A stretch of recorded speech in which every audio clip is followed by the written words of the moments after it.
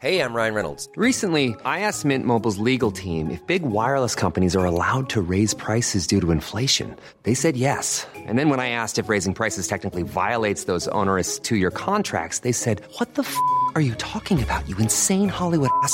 So to recap, we're cutting the price of Mint Unlimited from $30 a month to just $15 a month. Give it a try at mintmobile.com/switch. $45 up front for 3 months plus taxes and fees. Promo rate for new customers for limited time. Unlimited more than 40 gigabytes per month. Slows full terms at mintmobile.com. Even on a budget, quality is non-negotiable. That's why Quince is the place to score high-end essentials at 50 to 80% less than similar brands. Get your hands on buttery soft cashmere sweaters from just $60, Italian leather jackets, and so much more. And the best part about Quince, they exclusively partner with factories committed to safe, ethical, and responsible manufacturing. Elevate your style without the elevated price tag with Quince. Go to quince.com/upgrade for free shipping and 365-day returns. The Michael Reid Show, brought to you by EirGrid, managing and planning the national grid so that everyone has electricity when and where they need it. Wednesday morning, the 21st of December. Good morning, with much debate and discussion from now till 11 a.m. This is Michael Reid on LMFM.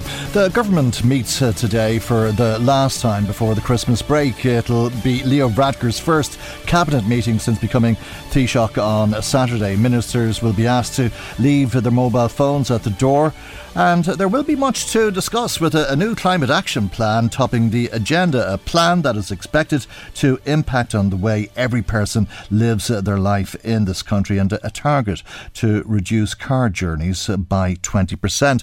Let's speak to Paul Hosford, who's political correspondent for the Irish Examiner. Good morning to you, Paul, and thank you indeed for joining us on the programme this morning. Indeed, the Irish Examiner tells us to watch out for a number of names when the Taoiseach makes this announcement later. What should we expect? Yeah, good morning, Michael. I suppose the main thing to expect is a very minimal shake-up in terms of who holds what portfolios. In terms of parties, in Fine Gael, you're looking at two names that could be dropped. That's Colin Brophy. He's the current Minister for Overseas Aid and the Diaspora, and you're also looking at Frank Feehan. He's the Junior Minister in the Department of Health with responsibility for the drugs strategy. I suppose the thinking within Fine Gael is that there's a couple of people who have kind of put their hand up in this stall term who could very well be worthy of a promotion. They're the likes of Jennifer Carr McNeil or Neil Richmond.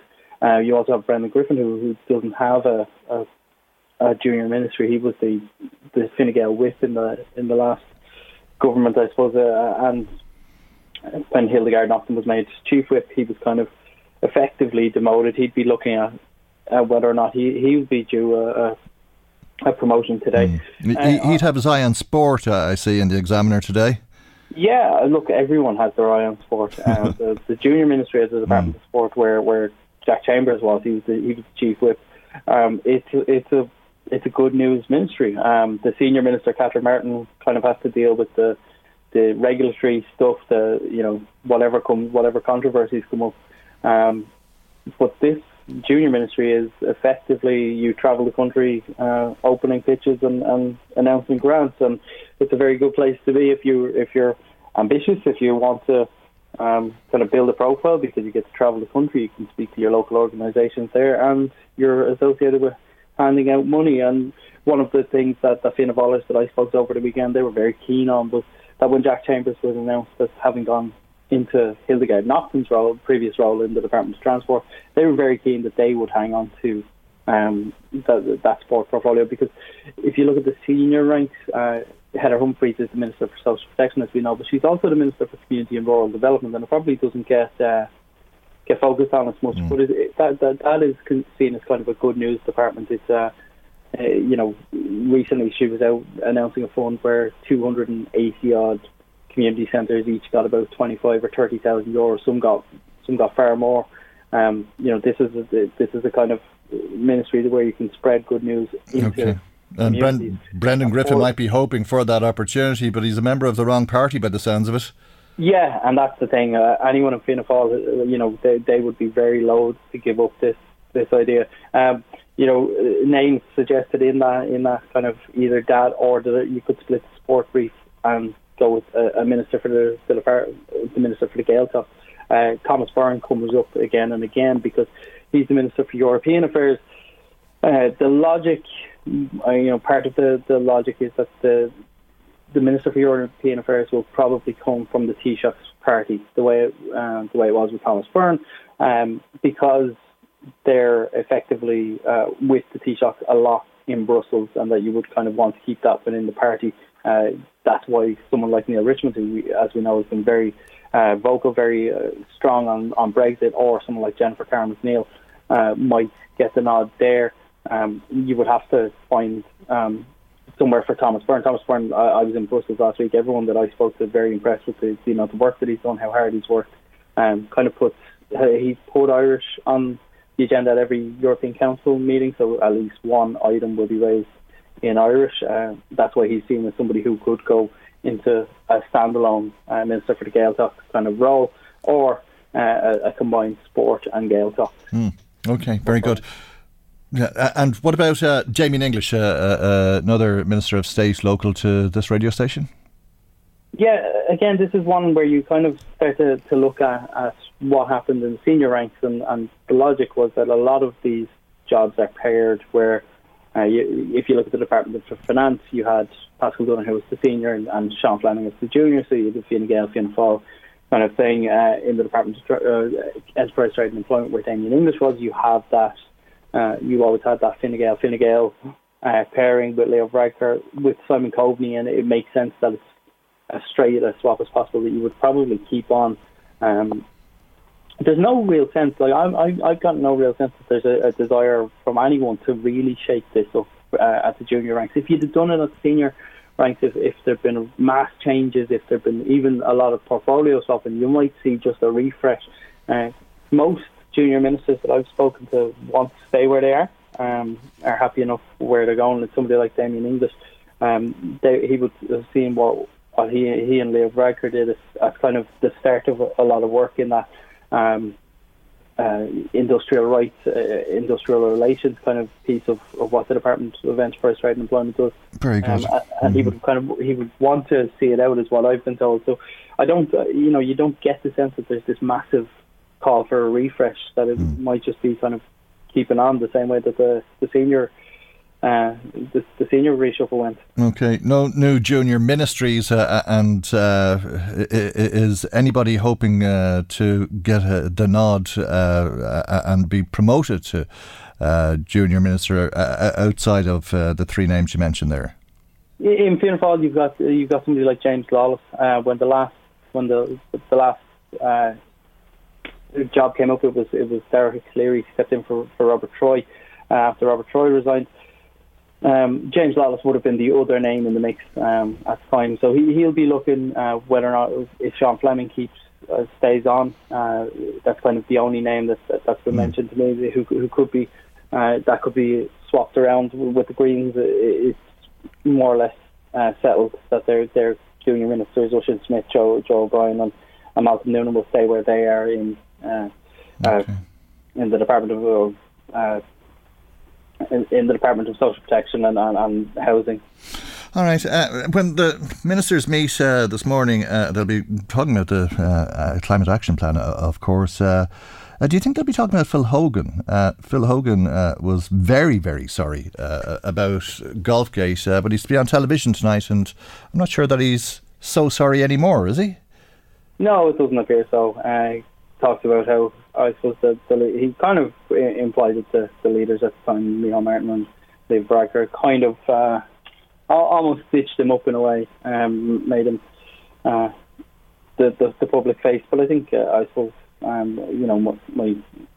colleague Daniel McConnell in our paper today kind of writes about how that's a bit of a self-serving revisionism about what happened at the time. If you look at the quotes that are out there from that Sean O'Rourke interview, Phil Hogan kind of says that it was populist outrage that the government had given into. I'm not entirely sure in his case, but that's that's what happened. That's not really how I remember the situation. Yeah, well, Daniel McConnell doesn't hold back in his article in the Irish Examiner today, and as you say, he goes through, I don't know, 1,000,001 different times that Phil Hogan apologised and quotes the former commissioner on many occasions back when he was sorry. He'll be on with Sean O'Rourke on the telly tonight, apparently not so sorry.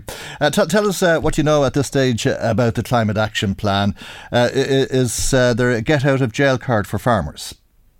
Yeah, I mean, one of the things that people in the government are always very keen to talk about when they talk about things like the Climate Action Plan is that this isn't about going after one sector, and particularly not about going after things like culling herds or anything like that.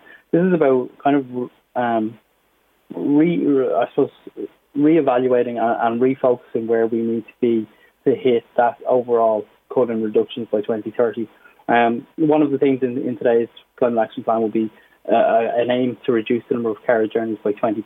You're trying to get to 30% of all cars being electric by 2030. You want to install solar panels on all public buildings, and you're going to do away with free car parking for public sector workers where the public transport allows. So if you look at some of the government departments in the centre of Dublin, they would have a lot of car parking spaces. The leadership aspect that has been looked at in that is kind of saying, well, if we're going to be telling people that they need to drive less, and we're around the corner from a Lewis stop and a dark station, and we've got bus links, does it make sense for us to be providing car parking? So one of the things that you talk to people around, particularly the Green Party, is that they're very, very sensitive that this doesn't become a sectoral battle, that you're not basically saying farming has to do everything, has to carry the load. That you look at everything that we do and you say, right, well, can we look at that? I think 20%, cutting 20% of car journeys it's doable if people have the option. One thing that I suppose you talk to anyone and they say, yeah, I would like to drive less, but I mean, I live in a Dublin suburb and my parents live in the next suburb over. And how do I get there? Yeah, but there's no bus links. And that may be turned around by people saying, well, I'd like to drive more, but I can't afford the fuel or the cost of parking. And this is it. I suppose the thing is, if people will vote with their wallets in a lot of these cases, if it's cheap enough to put solar panels on their homes and it takes a little off the energy bill, they will do it. But if it's I think if it's purely because you want to feel better about the environment, people just won't. They won't react to that. So there does have to be that incentive for people to go and do these things. Okay, Paul, we'll leave it there for the moment, and many thanks for joining us on the show. That's Paul. Thank you, Paul Hosford, political correspondent with the Irish Examiner. 086 1800 658. The Michael Reid Show, brought to you by EirGrid, managing and planning the national grid so that everyone has electricity when and where they need it. All of the reports tell us to expect transport to be the big focus when the Climate Action Plan is announced later today. Earlier this week, the Irish Times reported that this plan would aim to reduce the national cattle herd by 10%. Ministers have been playing that down ever since, and it does seem as though there will be a move to incentivise farmers to diversify. Let's speak to the president of the Irish Farmers Association, Tim Cullinan, and a very good morning to you, and thank you indeed for joining us on the programme this morning. It appears as though it'll be a carrot rather than a stick you'll be approached with. Yeah, good morning, Michael. Yeah, and you're right, there was a report floating around earlier in the week that there was going to be a call of 10% of the national herd. My clear understanding that will not be the case today, and obviously we won't know until we hear what comes out of this plan. But, where we are here, we had the law that was enacted back in 2021, and then we had again in July of 2022. Each sector got their ceilings or their targets, and we got our 25%. And if you look at that, currently following on from that, then the Minister set up the two groups, the Dairy Vision Food Group and the Beef and Sheep Vision Food Group as well. And I suppose it was an unusual way of doing business, because what happened there was that the Minister and the Department came forward with a number of proposals, and the groups were to work through those proposals. But look, where we are now is working through those proposals and the measures that farmers are currently doing and have adopted, like the low emission slurry spreading, protected urea, using less fertiliser and multi-species grasses, and reducing the slaughter age, can achieve up to 4 megatons. And to achieve our 25%, we need to achieve 5.7 tonnes in total. So we're getting we're on the journey. We have a plan. We're getting there. And to get the final 1.7 tonnes, obviously, there's a lot happening in science. The science is evolving as we move along, and feed additives that can be fed to bovines, to reduce the emissions in particular. This can be easily done, where bovines are indoors all year round. So we have to adopt a system to suit our grass-based system. And so if we can get that system up and running, and more changes are evolving in the science, well, then we can achieve our 5.7 or 25% before 2030. Okay, we haven't seen the plan, but do you expect when you do see it to feel that farmers won the argument? Well, look, it's not about winning the argument here. This is a huge challenge for farmers, and obviously there's going to be huge cost around this as well. And a lot of the measures I'm speaking about is going to mean, farmers adopting the practices they're doing. So obviously there will be funding needed around this as well. But you're right. I think what's very important here is, we have an excellent industry here in this country. Exports this year, I believe, will exceed the 13.5 billion. 170 people employed, from the north of the country right down to West Cork, and that's very important as well, because I suppose if we look at the three pillars in this, you have the economic, social and environmental, and we are working through the three pillars here to be able to continue producing the food we produce here in Ireland. And look, we have to engage in this process of climate, because we are an exporting nation.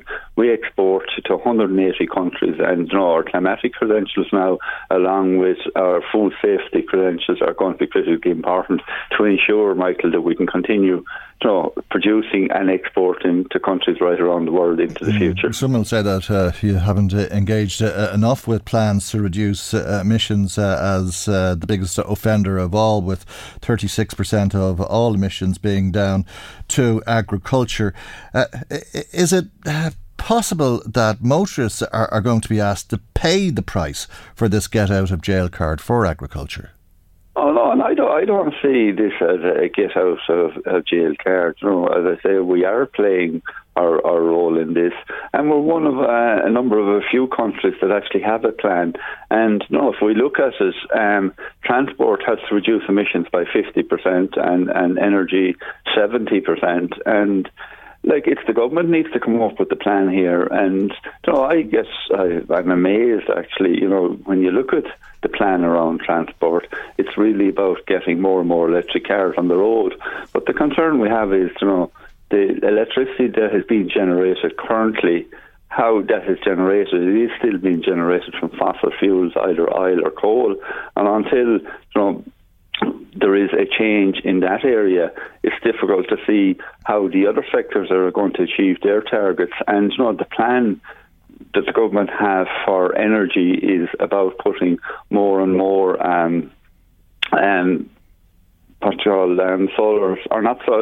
solar and wind turbines, in particular offshore. And offshore is a huge challenge. It's going to take a light number of years before planning is achieved, and then actually putting the infrastructure in place. So I believe that we are the sector that is moving forward. We have a plan now, and the other sectors are actually behind us, and it's going to be a huge challenge for the other sectors to achieve their targets as well. It seems that there'll be a major push on rooftop solar and new green electricity tariff. Are they the kind of measures that you're hoping for? Yeah, absolutely. And in our own association, we are working with Bord Gáis to come up with a plan where farmers will be able to adopt, in particular, the rooftop solar. And I suppose the change in the budget is there is increased funding for rooftop solar. And I suppose the disappointing part of it is the fact that funding is coming from TAMS, a farmer putting rooftop solar on their farm buildings cannot export back into the grid. So that's something we want to see addressed. Now, a farmer can generate the electricity to run their own private home as well. So that is an improvement. So look, it's moving. It's slow. Like there's a few areas there, and the other area obviously is with either solar or anaerobic digestion. Any of the gains in emission reduction is not coming to agriculture, it's going to energy production. So, they are concerns we have. So if the gains have to go on the energy side, well then there needs to be some allowance to the agricultural sector there as well, Michael, if farmers are doing the work. But I just want to stress again, what's important here is, the industry we have, the employment we have in rural Ireland, it's not in the towns and cities, and it's critically important that sector is protected into the future. What about that target of 10%, reducing the national herd by 10% that was reported in the Irish Times? Will you be looking through this plan today to see if it is actually a target, albeit one that is not a stated target? Because we're told that farmers are going to be incentivised to diversify. Could it be just that it's too expensive or not profitable to have cattle? No. I suppose what the plan is saying is, this is in particular in the Food Vision beef and sheep group, that there's one option there you're right, to diversify, or diversification or extensification, and both of them means a reduction. But there is no funding on the table yet for any of those plans. But I think, look, our position is clear here. But if there's funding on the table for forestry, will farmers go in that direction? Look, that will be a choice that farmers will take. But I think what's important here is it's about reducing the emissions. And what I said at the start of the interview is, we're on that journey. We can, with the measures that farmers are doing at the moment, we can already achieve 18% of the 25%. And we only got our target last July. Okay. So for any sector that has developed a plan to go along with on the journey on this, and remember, this is a target that has to be achieved by 2030. And we're only at the end of 2022. Okay, so does that mean that it wouldn't matter if the national herd was reduced by 10% if it didn't impact on livelihoods?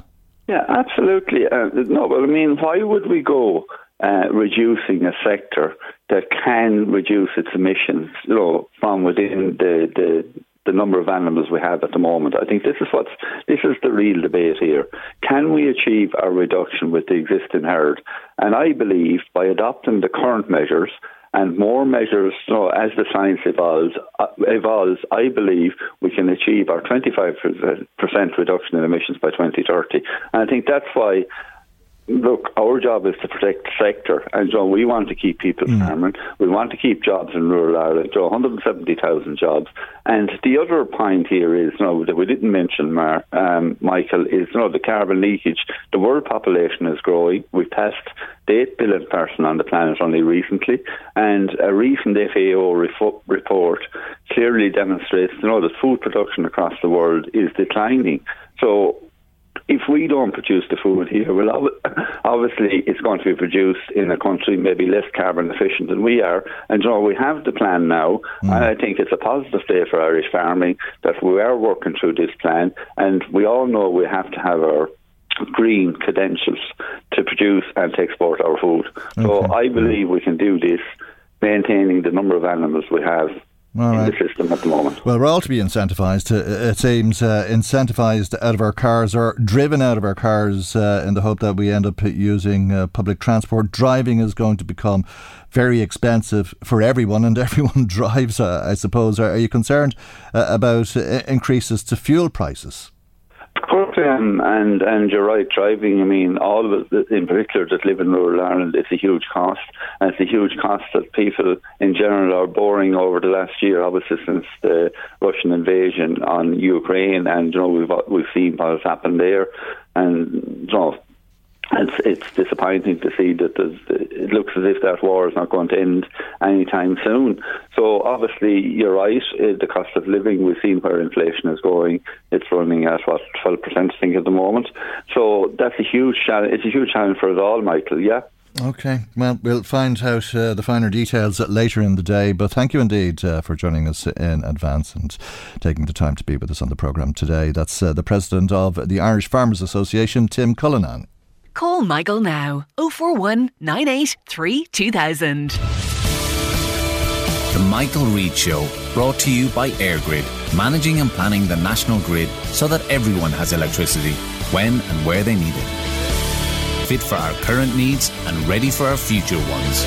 You may have heard Paul Hosford of the Irish Examiner mention his colleague Daniel McConnell and his article in the paper today about Phil Hogan's interview, which will be on the telly tonight with Sean O'Rourke. He says Phil Hogan's position now on Golfgate is revisionism, and it's revisionism that is staggering.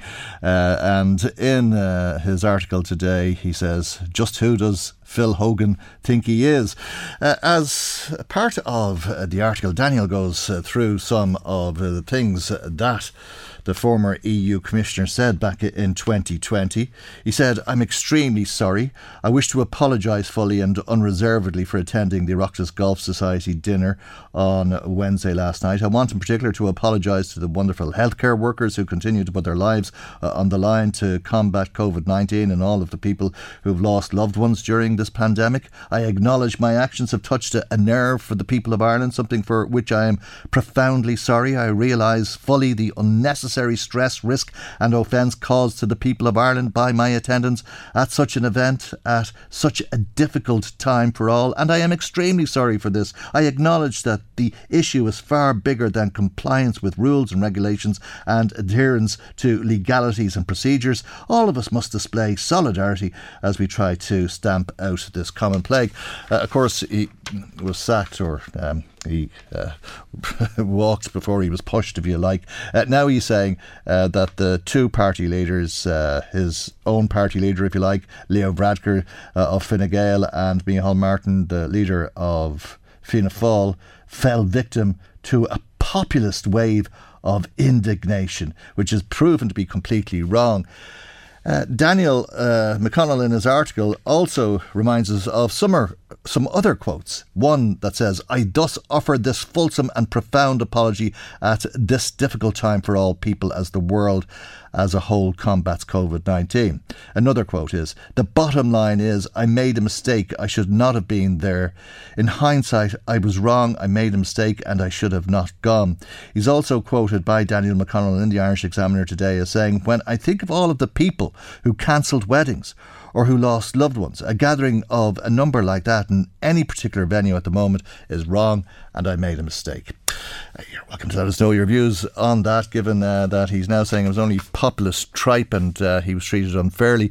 Our telephone number 041983 2000, text or WhatsApp 086 1800 658, email michael@lmfm.ie. Want to mention a text that came yesterday from Margaret, which we didn't get to, about the hospital in Navan. She says, do we live in a democracy? Do we have a democratically elected government to run the country? If so, then why is information being withheld by the HSE with regard to Our Lady's Hospital in Navan and the ED? And moreover, why is our government allowing them to do this? Just in case our government has forgotten what a democratic government is supposed to be like. It's a government elected by the people, for the people. Our government is letting down the people who elected them by not releasing the report in full. The people of Meath are entitled to know what's in it. It's our lives and health that they're talking about, says Margaret. Well, thank you indeed for making comment and getting in touch with us. An email came to us yesterday from Paddy, who said, I'd like to point out the total contradiction about overcrowding and safety at our hospitals. If a venue or a nightclub or a bar let in more people than the safety limit allows, they'd be shut down immediately and fined substantial penalties. Yet our hospitals get away with this every day. Thank you indeed. A text then from Martin, who says, if agriculture is the sector that omits most emissions, cuts should obviously be imposed. Why do I have to be penalised for using my car for the sake of not getting farmers to do the right thing and cut the cattle herd?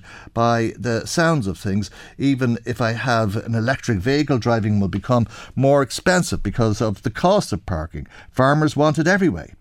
Another text then from John, who's in Navan, says, climate change my eye. We've always farmed the land. It's the most natural thing we can do. So we've some summers that are hotter than others, and we might have a mild winter or a very cold winter, whatever. That's just the way the weather has always been. Thank you indeed. It's an interesting comment. You could say climate denial, I don't know. But it's very much in line what independent TD Matty McGrath had to say about climate change in the Dáil last week. We have to tackle what's going on with big business and the grips that they have and the conglomerate in the oil business and poor people looking for SEI grants, Minister. We're heading 2.5 years. And they don't have the money to meet it, and they're frozen in their houses. I mean, it's not dried up thinking. It's a lovely pipe dream. And COP27, I won't even go there. You know, if you went there, that I go there, but I mean, I wasn't going to go there anyway. I mean, literally. It's just a farcical. And that's what's going on. And to tell you, we had harder frost and harder winters when I was at Bocolog. And that's not today or yesterday, but we had them. So cop on with your climate change and frighten to be, you know what, out of the people and deal with people honestly and openly. Yes, there might be some slight changes, but nothing like we said. With hard winters, as I said before, 47, 63, 30 feet of snow in my area out in the Nair Valley, my neighbouring parish. Thank you. And we talk about climate change today. It's the narrative you want to push and push, and to hell with the people. All right, that's independent TD Matty McGrath. Betty says, if Phil Hogan says he didn't do anything wrong, what was he apologising for when he claimed to be sincerely sorry? And why is he being interviewed by Sean O'Rourke? O'Rourke numbered among the elite who thought there were COVID rules for most people in Ireland and completely different rules for the well-heeled attending Golfgate. It's as bad as Hogan. RTE sanctioned O'Rourke. Now he's welcomed back with open arms, and he starts with Hogan saying they never did anything wrong to begin with. How is this allowed? It's a question, I suppose, for RTE, but thanks for asking us. 086 1800 658. The Michael Reid Show, brought to you by EirGrid, managing and planning the national grid so that everyone has electricity when and where they show. Brought to you by EirGrid, managing and planning the national grid so that everyone has electricity when and where they need it. Now, Phyllis Murphy of Duffy's Cross in Dundalk is texting us today. Thanks for your text, Phyllis. She says, regarding climate change and farming, loads of questions. Why can't we farm for our own country? When Ukraine was invaded, we had no wheat to make bread. Why don't we have wheat farms?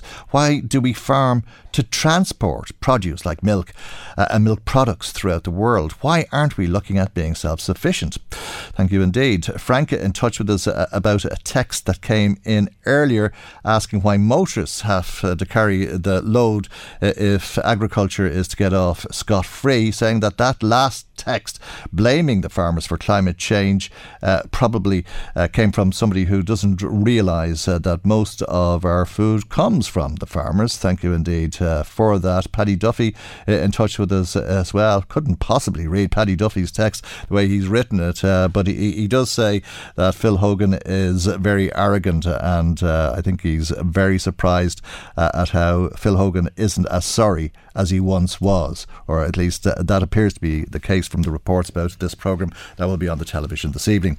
Now, we're just a couple of days away from Christmas. It's to be one of the busiest Christmases on record for the Society of Vincent de Paul, and Vincent de Paul is worried about the new year as well, as people are overstretching themselves in some cases, and we'll have to make up for that when we get into next year. Let's speak to Nessun Vaughan, who is the chair of SVP's Social Justice Committee. And a very good morning to you, Nessun, and thank you indeed for joining us on the programme this morning. It's been an exceptionally busy year for you and your colleagues. Yes, indeed. We have record number of requests, or it looks like it. As of the end of November, we had the same number of calls for assistance for the whole of last year, which itself was a record. So, yes, unfortunately, it looks like a record. That it's not one we're looking to have broken. Is it too late if people are looking to think how they'll get across the next week or so? Yeah, well, we're still open, but I suppose most of our volunteers in the process themselves of getting organised for Christmas, so we're still there. We're still responding. I'll be out myself today just for a few late callers. So we've been taking, requests for Christmas since early November and responding as best we can. Okay, and one thing that St. Vincent de Paul always makes sure is that Santi doesn't forget anybody.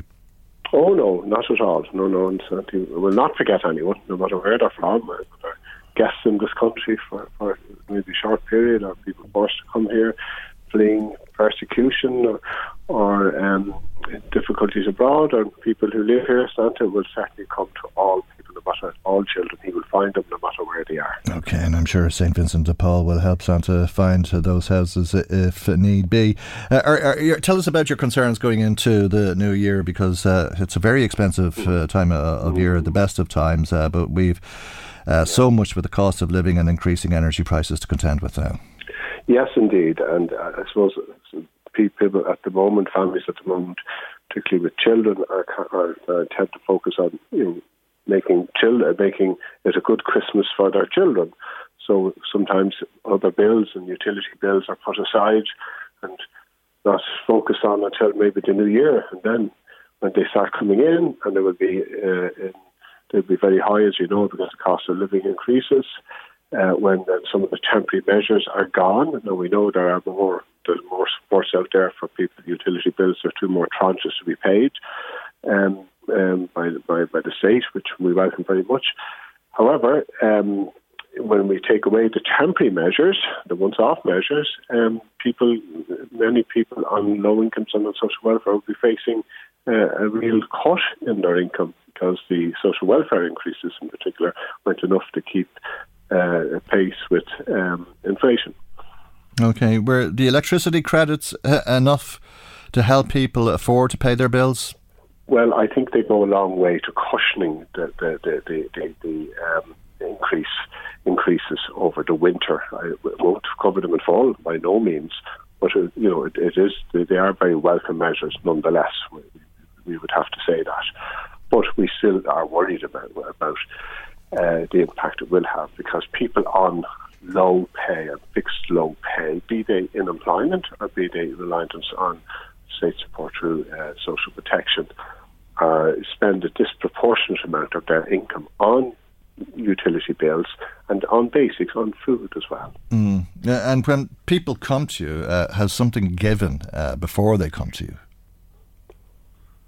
I mean, that, they had to make a tough decision that you had to eat or heat, type of thing.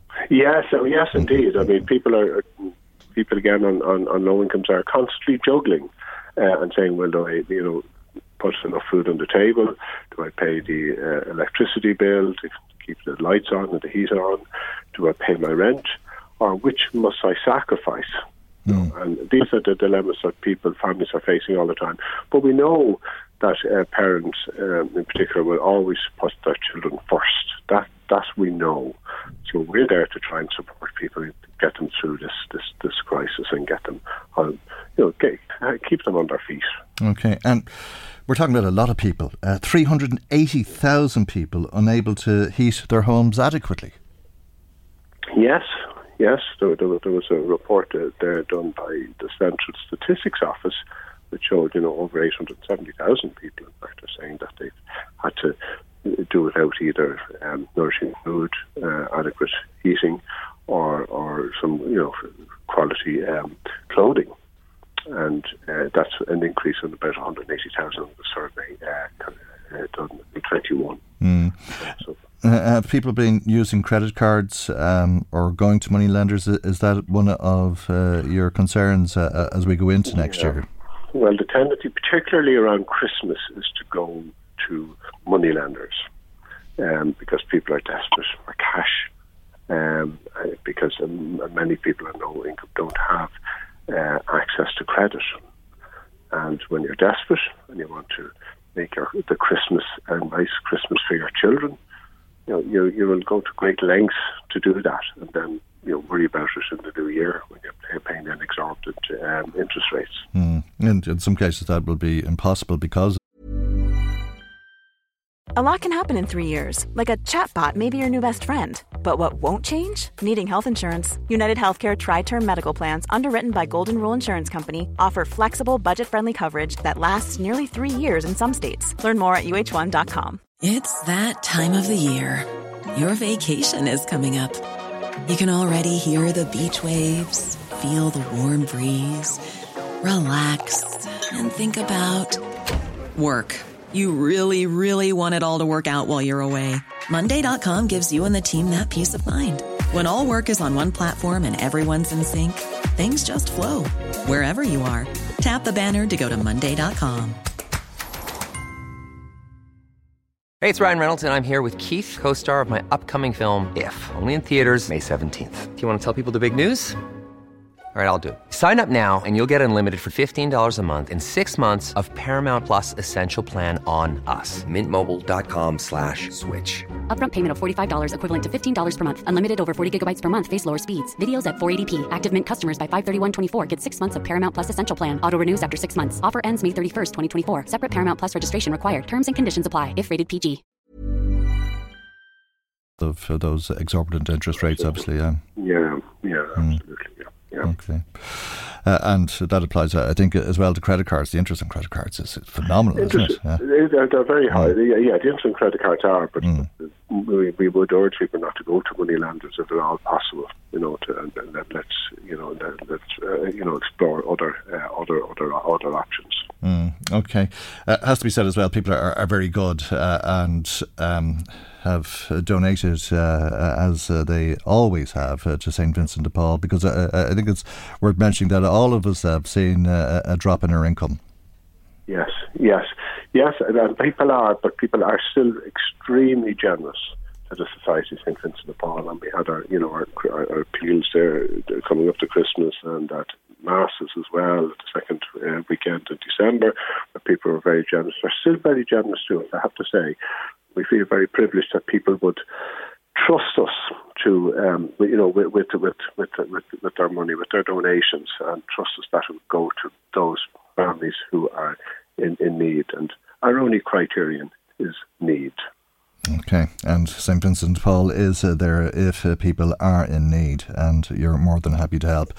Thank you indeed for joining us. Yes. Yeah, thanks very much for the opportunity to speak, and thanks to all our supporters and our donors throughout the year. Okay, well, thank you to you and all your volunteers. That's Nessun Vaughan, who is the chair of the St. Vincent de Paul Social Justice Committee. Just some more comments that have been coming to us. Somebody in touch saying, no more phones at the cabinet table. How will ministers ever stay awake if they don't have Candy Crush or something like that to stop them from dozing off?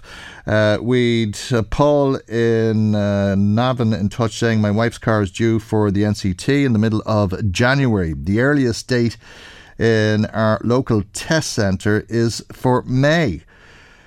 What am I to do? Am I to drive to an NCT centre further away, or am I to go without an NCT cert? Can I drive the car, or can she drive the car without one? Well, it's an interesting question indeed, and one that has been of concern throughout the year. I think when you're in that situation, if you apply for the test, print off your booking and have it to display to Gardaí, then they have the discretion at least not to apply the penalty points and fines and so on. But thank you indeed for your message to the programme today. If you would like to make a comment on the programme, as always, we'd love to hear from you. Our telephone number is 041 983 2000. That's 041 983 2000 if you have something to say and you'd like to call us and let us know. You can also text your message to us or WhatsApp it for that matter. 086 1800 658 is the number for texting or WhatsApping. 086 1800 658 or email michael@lmfm.ie. 086 1800 658. The Michael Reid Show, brought to you by EirGrid, managing and planning the national grid so that everyone has electricity when and where they need it. And where Jimmy Crosby once again. You might remember Jimmy, he was on the programme with us a few weeks ago telling us that once he had his mortgage with a Permanent TSB, but that was bought over by Pepper Finance, and when that happened, his loan-to-value mortgage was switched to a standard variable rate mortgage by Pepper. Jimmy, just remind us, good morning to you, and just remind us briefly, if you would, what that meant in terms of your repayments. Good morning, Michael. Exactly what that meant in my repayments was that when I was on a managed variable loan-to-value rate with Permanent TSB, I was on a fixed rate of 4.3%. So I was led to believe that by Permanent TSB that was the way it was going to be for the rest of the mortgage. As soon as Pepper took over the mortgage, they decided, and it was in writing, they don't provide any of these products. So I was being moved onto a standard variable mortgage, which meant that the mortgage interest rates could go up. Now, when you're on a loan-to-value mortgage, actually through time, the amount of interest you're paying should come down along with your payments because the value of your house goes up and your loan to value rate comes down because that's the way it works with it. So it is. So okay. So you've seen your interest rates increase, obviously. Well, my interest rates, I've actually had 3 letters and I'm actually expecting another one. I actually thought it might have been here before I went on with you today. I got 3 different letters in the last few months telling me that there was 3 different interest rate hikes. So there was one from 4.3% to 5.5%, one to 6.3%, and one to 7%. So you're on 7% now? 7% they've moved it up, and they all came out before they actually even implemented the first interest rate. Right. So I got the 3 of them together. So okay. Yeah, it's absolutely crazy. Well, I think we all know what that means. Your mortgage repayments have almost doubled. Stay with me, Jimmy. I want to bring in Fine Gael TD Fergus O'Dowd, who has been working on this with you. But before we do that, I want to hear what the Taoiseach, Leo Varadkar, has to say about it. My understanding is that when loans transfer, when mortgages transfer, the contractual terms remain the same, that they can't be changed unilaterally, provided the person adheres to the contract. The lender has to honour the contract, but what you're saying to me is that perhaps that's not the case. And certainly if you have individual cases or examples, I'd be happy to examine them and take it up with the Minister of Finance. That's Leo Varadkar speaking before he came Taoiseach. Fergus O'Dowd, I think the Taoiseach was pretty clear in his understanding as he outlined it there. This should not have happened to Jimmy Crosby. What are your thoughts, or what is your understanding of this? Well, my understanding is exactly what you're saying. I mean, Jimmy has sent me on some correspondence, which I know you've seen as well, and that was a permanent arrangement in the context of the type of mortgage he was on.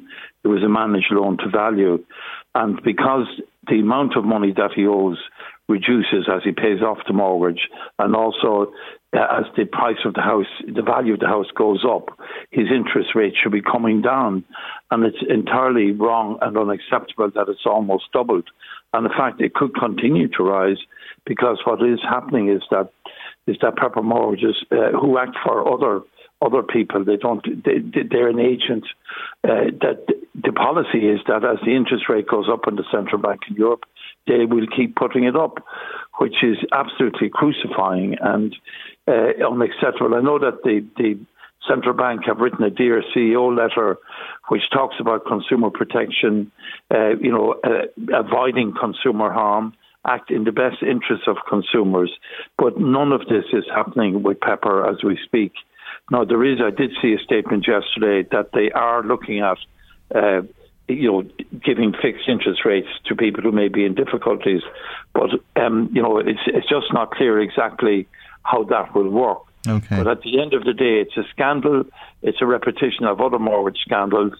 It's putting people, what it's really doing, if you think about it, if your mortgage doubles in a very short period of time and your income doesn't, which obviously it won't, it'll put you out of the house eventually, and it'll mean that your house will be repossessed or you'll have to sell it, and then the mortgage lender gets a house, he gets for half nothing essentially, and the person in the house is gone. Would you agree that Jimmy had a contract with PTSB, that he was on this managed loan to value mortgage and that he would stay on that for life? That's my understanding. No, I'm not a lawyer. That's the first point. Okay. No, Michael, but that's the position I would certainly hold. But for Pepper to unilaterally change that contract would seem it's just an abuse of the powers that they have. Have they? I mean, have they got that power? I mean, we heard Leo Varadkar there, and you say you have the same understanding as the Taoiseach, that they don't have those powers. That the contract should have moved intact with the loan. And that they should have honoured the contract that Jimmy has. Now, the question I'm leading up to there is there's regulations that govern all of these things.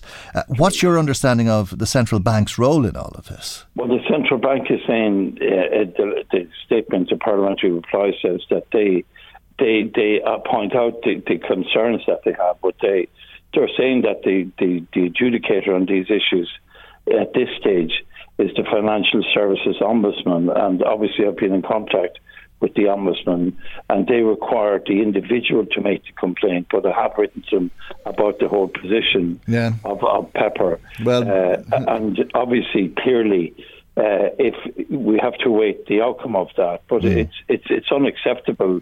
I mean, we've had the mortgage scandals before with the banks. And it's very hard to understand that the regulator isn't regulating, though. Well, I don't know if you have a copy of the parliamentary question or not.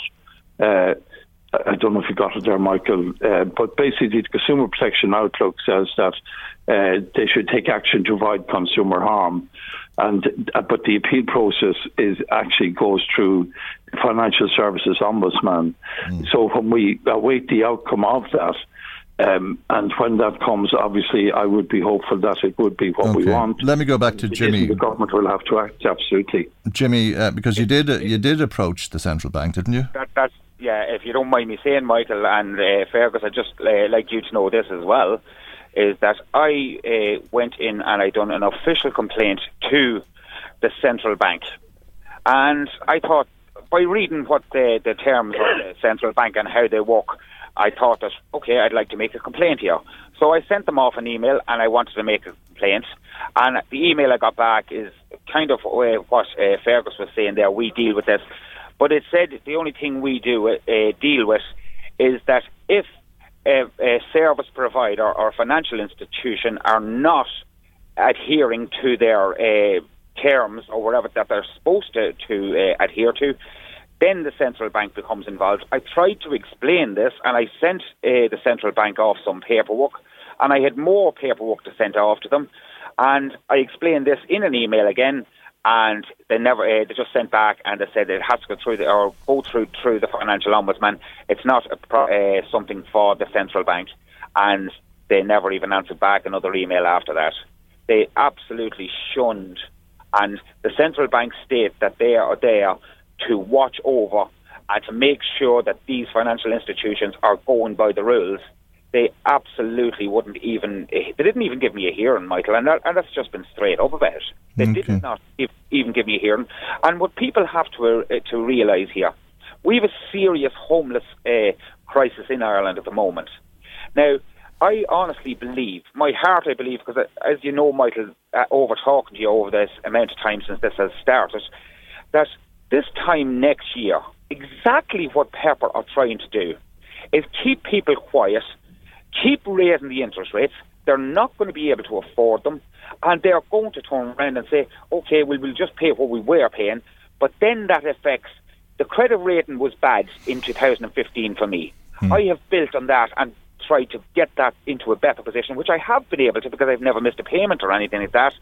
Now I'm going to run into the situation where I'm not going to be able to afford these extra payments.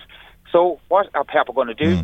They're going to put me back into where I was all those years ago, and then they're going to say, do you know something, you're not paying us, so the next thing is we'll be receiving letters saying that we want full payment here and now, and if we don't get full payment, we're going to repossess your property. There's another issue to all of this, Jimmy, and hopefully it won't get to that. That's unthinkable, given that you had this contract that should have lasted for the full term of the loan. But you've been fighting this hand and fist, I think it's true to say. But we know that you're not the only one. We heard from Charlie Weston of the Irish Independent about it last week on the programme, and he's been writing extensively about people like you, and you certainly aren't the only person, but there could be many more who don't realise that they were entitled to stay on the original terms that they had with Permanent TSB and some other lenders, I think, but Pepper changed them and that they shouldn't have changed them. That's absolutely 100% right, Michael, and that was one of the last things I said on your show the last time that I was on it. And I just turned around and asked, please, everybody, don't be afraid. If we did get into trouble with mortgages, yes, so what, we did get in. We fought to try and get them right, and we did get them right. And there's so many people out there have made all these payments, and they probably don't even understand that these interest rates and that Pepper, or they think that Pepper have the right to keep this going, but Pepper have not got the right to keep this going, so they haven't. Okay, well, somebody has to put a halt to it. Fergus O'Dowd, it would seem as though this really requires to be scrutinised. Somebody needs to get in there with a fine-tooth comb. Absolutely, and I fully support Jimmy Susie on what he's saying there, and clearly, obviously, you know, when the Dáil comes back, I'll be raising this on the floor of the House, because it's putting unfair and unreasonable pressure on people, and people, as Jimmy says, who are in compliance, who are in good standing in terms of the long-term deal that they did, and they haven't reneged or dropped any payments. So obviously we'll see what the Financial Services Ombudsman comes out with, and when that outcome is known, if we're not satisfied with it, you know, it's up to the government to act then, absolutely. I think that Taoiseach sounded very interested in it. When we heard him speak there, I think he was responding to Piers Doherty, but he said, if you have individual cases, bring them to me. I wonder, would you bring Jimmy Crosby's case to this? He said he'd pass it on to the Minister for Finance, and he's asked the Minister to act if... I've raised Jimmy's case with the Minister for Finance. I've sent him on all the correspondence, Pascal Donoghue, in relation to Jimmy's case. So the Minister for Finance, his office or his department is aware of it. Okay. And I've sent, obviously, Jimmy has replied, but I will follow it up with the Taoiseach. And Michael McGrath now, because of... excuse me. Sorry. I stepped out again, he stepped in again. Yeah, but exactly, it's the same government anyway. No problem. Okay. Jimmy, this is far from over, but it does seem as though there's the right level of interest in it. How are you feeling about things at the moment? I have to be honest with you, Michael, and this is, I hope this is for your listeners, and this is for you. It's because of people like you. You actually stuck with me from the very first time I emailed you. You contacted me, and you have kept working on this for me. And Fergus, when I contacted him as well. But you are bringing we are very, very lucky, and LMFM are very, very lucky. We're very lucky in the North East to have a broadcaster like you who will actually follow up and cares about the ordinary person that's out there, that's trying to make a living, that's trying to do the best for their family, that's trying to work in compliance with everything, and that somebody will actually listen and bring this and help us to bring this and show us the right channels to go. how I feel that Pepper, probably since in the 2 years that they have taken over my mortgage, Michael, maybe, and if you wanted I could get them fully, I would say probably about 200 phone calls, hours fighting with them, everything they've done wrong to me, and they just completely keep shunning people and think that this is the way they can deal with people. It's totally wrong, and I'm glad I did not know that the Taoiseach had mentioned this, and I'm absolutely delighted that, and I hope to God, and as I've said to you, Michael, at the beginning, I am willing to go put all my paperwork forward, so I'm willing to go completely public, and whoever I have to do, and I hope that the people that's listening this morning go back and check if you were on a standard variable rate, or if you had a deal with your mortgage provider, that you will go back and check it and lift that phone. And Michael, something I did, I hope I'm not holding you up, on Monday I decided, hold on a second here, I took another thought about this. I said, Permanent TSB are responsible here as well. So they are. So I lifted the phone on Monday morning and I made a complaint, because Permanent T has had a duty of care to me to make sure that when my mortgage was sold, that Pepper were going to stick to the same thing. And I have the right, it's in writing.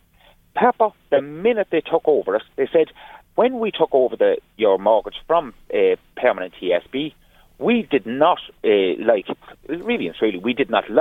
what Pepper or Permanent TSB were doing with you. Now we're just going to move you on to a standard variable rate without any consultation, without absolutely anything. And Permanent TSB should have made sure of that was not going to happen, and they did. And they're not the only lender out there that has done this, and this is not the only vulture fund, if you like to put it, that is doing this. So they are. So that's exactly what I want people to know. And thank you again, because you've been you've just been absolutely brilliant, and the people of the North East are very, very lucky to have you. No, that's what they employ me to do, Jimmy, and they pay me well. I'm very flattered by what you said, and thank you very much. No, but it doesn't matter, because to me, Michael, it doesn't come across how much you've been paid or what you know what I mean. It doesn't matter how much we get paid. We can all get paid big wages and still not do our jobs.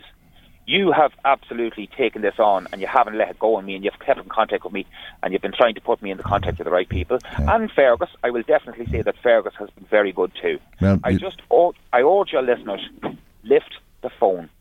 Don't take a chance. It's not going to harm you anything to lift the phone and check with Pepper.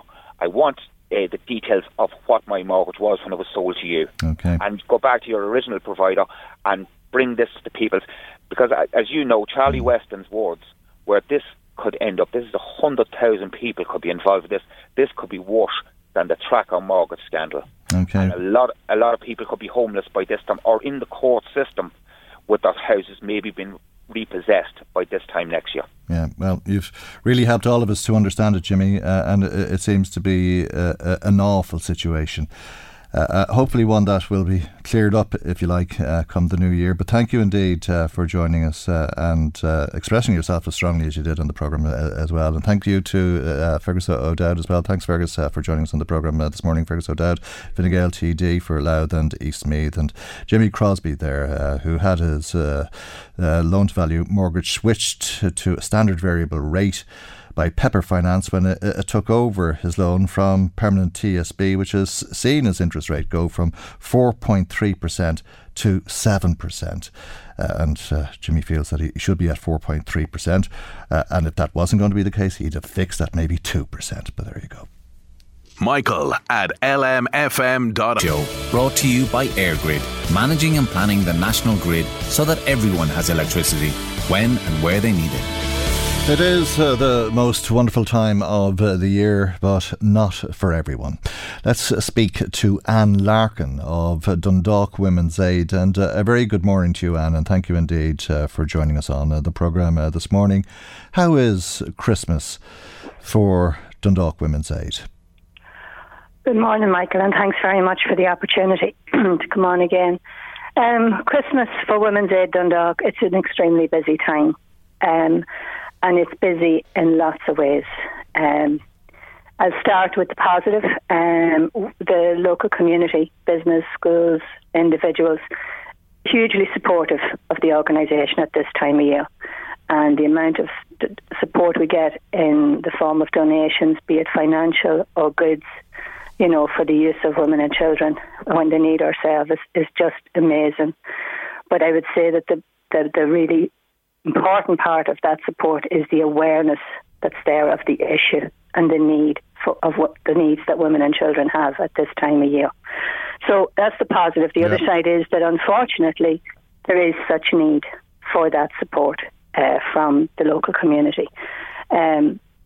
It's a strange time of year. We see sometimes there can be a lull over Christmas, and that's where women are doing their utmost to try and keep things, try and manage things at home, not to have disruption for the kids, try and keep things calm and all of that. We would traditionally find then between Christmas and New Year, even Christmas night, we would find there could be a lot of calls. And that's the kind of pattern, There can be a bit of a lull and then there'll be a surge.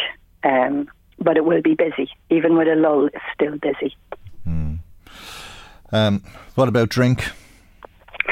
Drink that's one of the myths around domestic violence, Michael. Okay. Drink doesn't cause domestic abuse and coercive control. It might exasperate it a bit.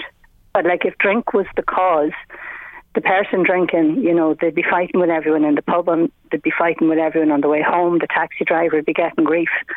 But the domestic violence situation it's when the person comes home. That's where the violence is expended. It's very specific pattern of behaviour, and it's targeted at the woman in the home, and the woman who fell in love with this man and who is hoping that she will see that man again, and is trying to weather the storm that domestic violence is and the change in him that she has seen since she first met him. So drink, it may exasperate things. It may be a more vicious assault. It may be a more difficult time, and it may be that the woman will say, right, she might need to take additional precautions when drink is taken. But drink does not cause domestic abuse. It's a choice in behaviour that's made. Okay, very interesting. Terrible at the same time. But what about being cooped up in the house together? A lot of people go stir crazy over Christmas, can't wait to get out on Stephen's Day and that sort of thing. Yes. And we know ourselves with the stress of Christmas in the best of times. And you were very right in the intro. It's a lovely time of year, and it's out there as a time for families and all that, but it's not all the same for everybody. So the normal stress of Christmas, and then there's financial pressures, and if there's financial abuse within the relationship, that financial pressure is magnified at Christmas for women as they try and put Christmas over for the family, for the kids, things like that.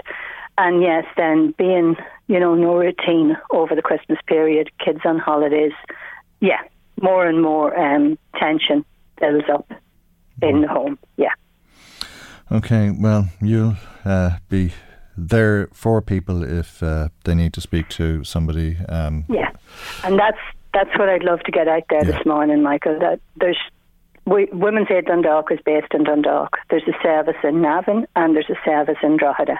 Around the country there are 39 domestic violence services that will be open over Christmas. And we'd be saying to women out there, we know what Christmas can be like, and we're there 24 hours a day. So whether it's the middle of the night, the early morning, or whenever, you can lift the phone, even if it's just to talk, even if you just need to talk to somebody and help maybe take away some of that tension for you or that pressure. And to speak to somebody who understands, and maybe to speak to somebody who isn't a close family member, because people can be hesitant about doing that, but there is somebody. Can indeed, and families won't necessarily understand, and so many women won't have told anybody about what's going on at home because they're carrying the shame that belongs to the perpetrator, because they've been made to feel that somehow this is their fault. But you can lift the phone 24 hours a day, all over the period from now right into the new year, and there'll be a trained worker at the end of that line to be able to talk to you, who will believe and support you. And so much of the time, Michael, we find that for women, once they can speak, it helps them to clarify their own situation. As I said before, Women's Aid Dundalk takes the approach that when women contact us, they're coming to us from a position of strength. And we have found time and time again that women go to amazing lengths to protect themselves and their children. And when they contact you, they're in control. You're not going to force them to do something that they don't want to do. Not at all, no. When women contact us, we very much are led by the women, because the women are best placed to understand their own situation and their safety and the potential for violence or whatever might be the case in the home. So we'd be led by the women. We're information and support. We are no way directive. So the women can talk to us. They can explain their situation, or they can just talk. It can just be that they need to talk to somebody. It can do so much for people. And I know, just with human nature, that there will be women listening saying, I know, and I'd love to, but I couldn't. And I'd just like to say, if I could, Anne, that if somebody does call, they certainly won't regret it. It won't do any harm. It'll do. And Michael, just to let you know, we get many hang-up calls as well. Yeah. That women can lift the phone and dial the number, and then they may not be able to begin the conversation. Yeah. But that's okay. The very fact of lifting the phone is a good beginning. Yeah. Oh, it's a big step. And it might take a couple of attempts to actually talk to the worker at the end of the phone, and that's okay. It's a big step. Yeah, I know. It's huge. But we're there. 24 hours. Right over Christmas, 24/7. And I would say too, like, if you're out there and you're in danger in your own home, the guards will respond. The guards are very aware of the risk to women in their own home, and they are doing an awful lot of work around domestic violence calls and that. So, do feel free, do be encouraged to ring 999 should you need to, if you're in danger in your home. But let's give your number now if we can. Okay. Our 24-hour helpline, Michael, it's 042 93 33 244. Okay, 24 hours a day, as you say, 042 93 33 244. And you'll find Women's Aid Dundalk on social media and so on.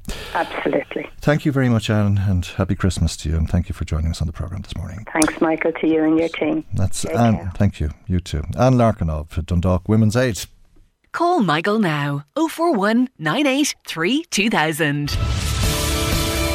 The Michael Reid Show, brought to you by EirGrid, managing and planning the national grid so that everyone has electricity when and where they need it.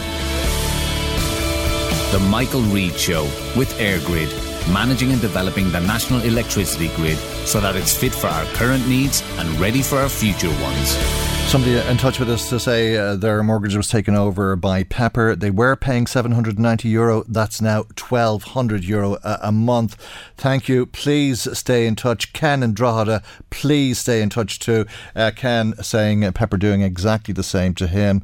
And I think we'll be touching on this, if not giving it extensive coverage in the new year. Avril in RD says, well done to Jimmy Crosby for coming on and outlining his case regarding his mortgage, and I hope he continues to fight tooth and nail until he gets a resolution. Not right what these financial institutions are doing, fleecing hard working individuals. Thank you, Avril. Now let's talk about the Climate Action Plan that's to be published today. Sinn Féin's spokesperson on climate is Darren O'Rourke, a TD for Meath East, and he's on the line. Good morning, Darren. Thanks for joining us. It seems from the reports transport is going to be the big focus.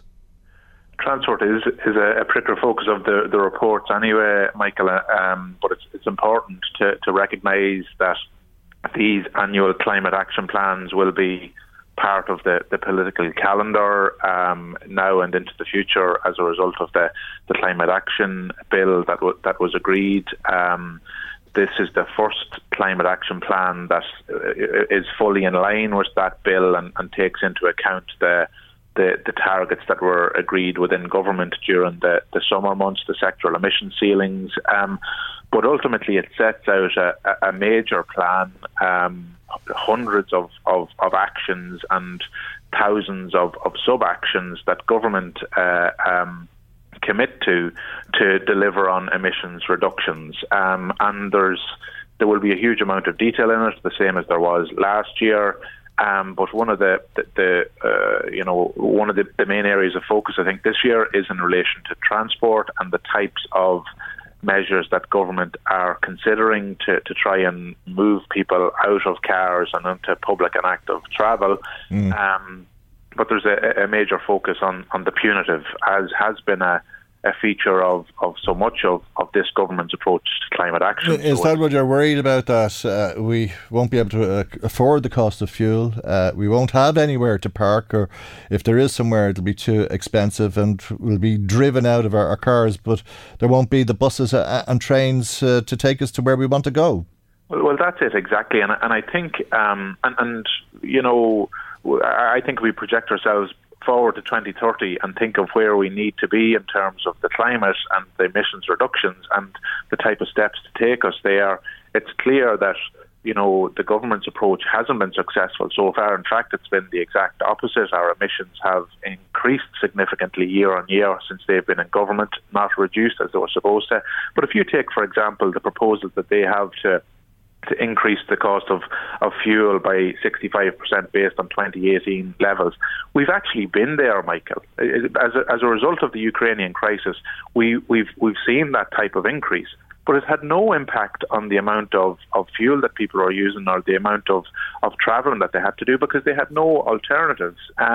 So that's a proof positive for me that what needs to be front-loaded here isn't the punitive measures, it's the delivery of alternatives. And that goes across the board in terms of public transport, in terms of energy alternatives, in terms of retrofitting, in terms of absolutely every measure, in terms of agriculture, the alternatives that are there. We hear the talk so quickly turns to the herd number because there's emissions associated with that.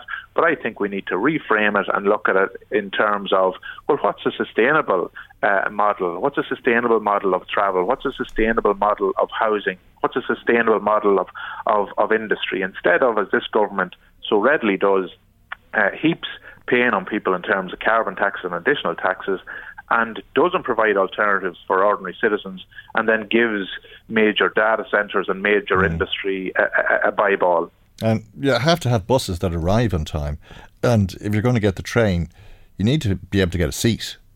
Absolutely. And I think, you don't, and I've actually had contact from constituents this morning in different parts of the Meath East constituency saying, we want to do what the government are saying they're intending to do, but we can't because we don't have buses, or they don't turn up on time, or they're full. There's a cliff edge in terms of prices. If I travel from Belbriggan versus if I travel from Gormanston or Laytown or Drogheda, we don't have a train service in Navan or Dunshaughlin.